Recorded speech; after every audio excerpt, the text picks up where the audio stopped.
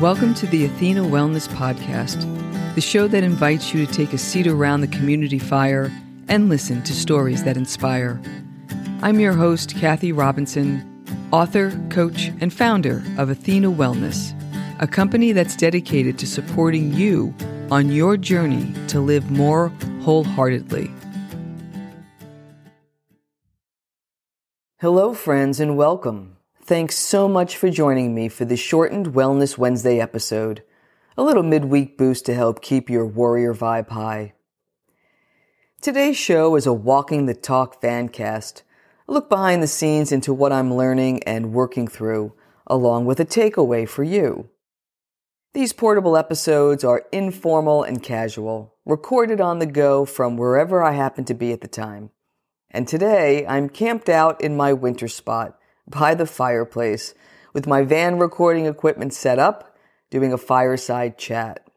But the days are getting longer, and it won't be long until I'm back outside doing a proper vancast. What's top of mind today is a recent experience I had clearing out boxes of outdated financial files. They had accumulated in my basement, neatly boxed and labeled.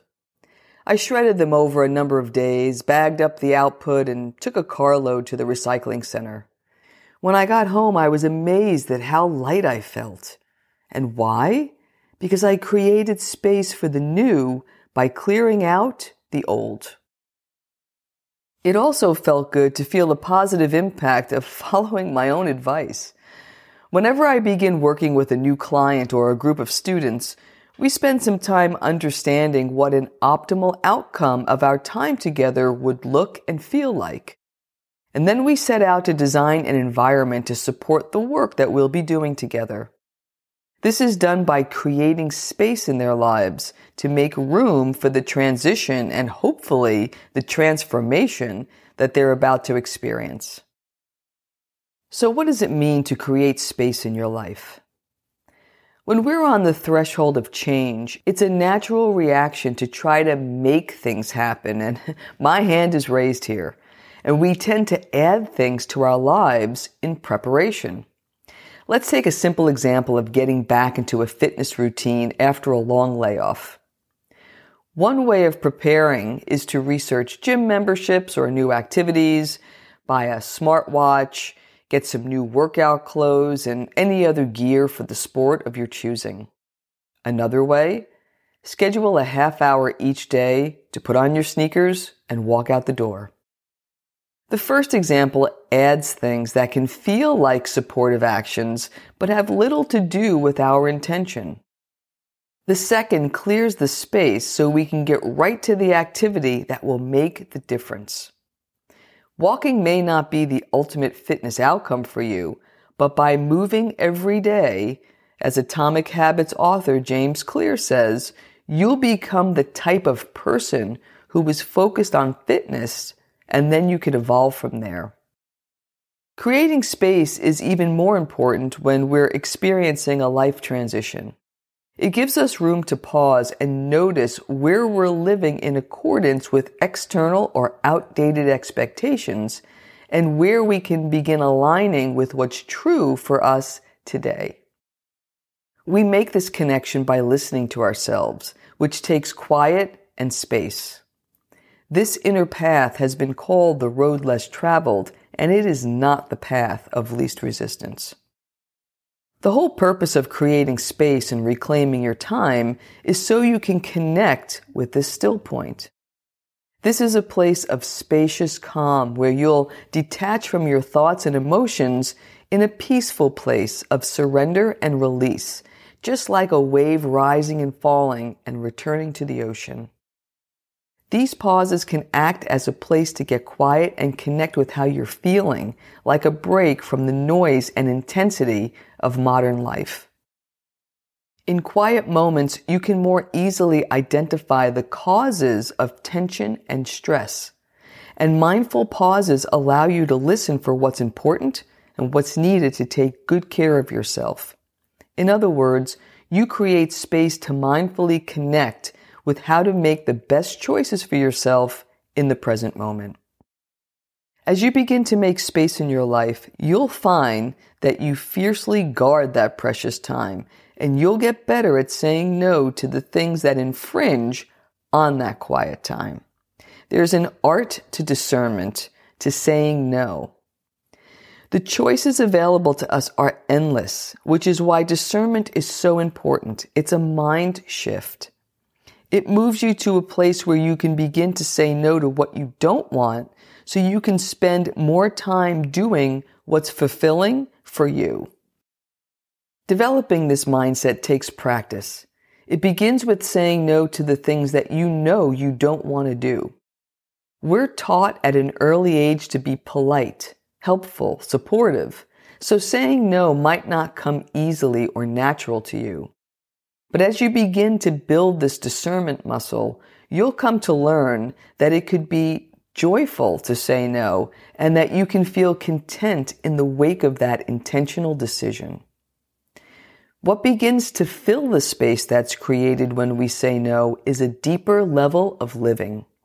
When we're not scattered, we can experience the quality of our lives through deeper connections with ourselves and others, leading to overall fulfillment. We become aware of our surroundings, the changing seasons, and have more appreciation for the smallest things in life, which, of course, are actually the biggest.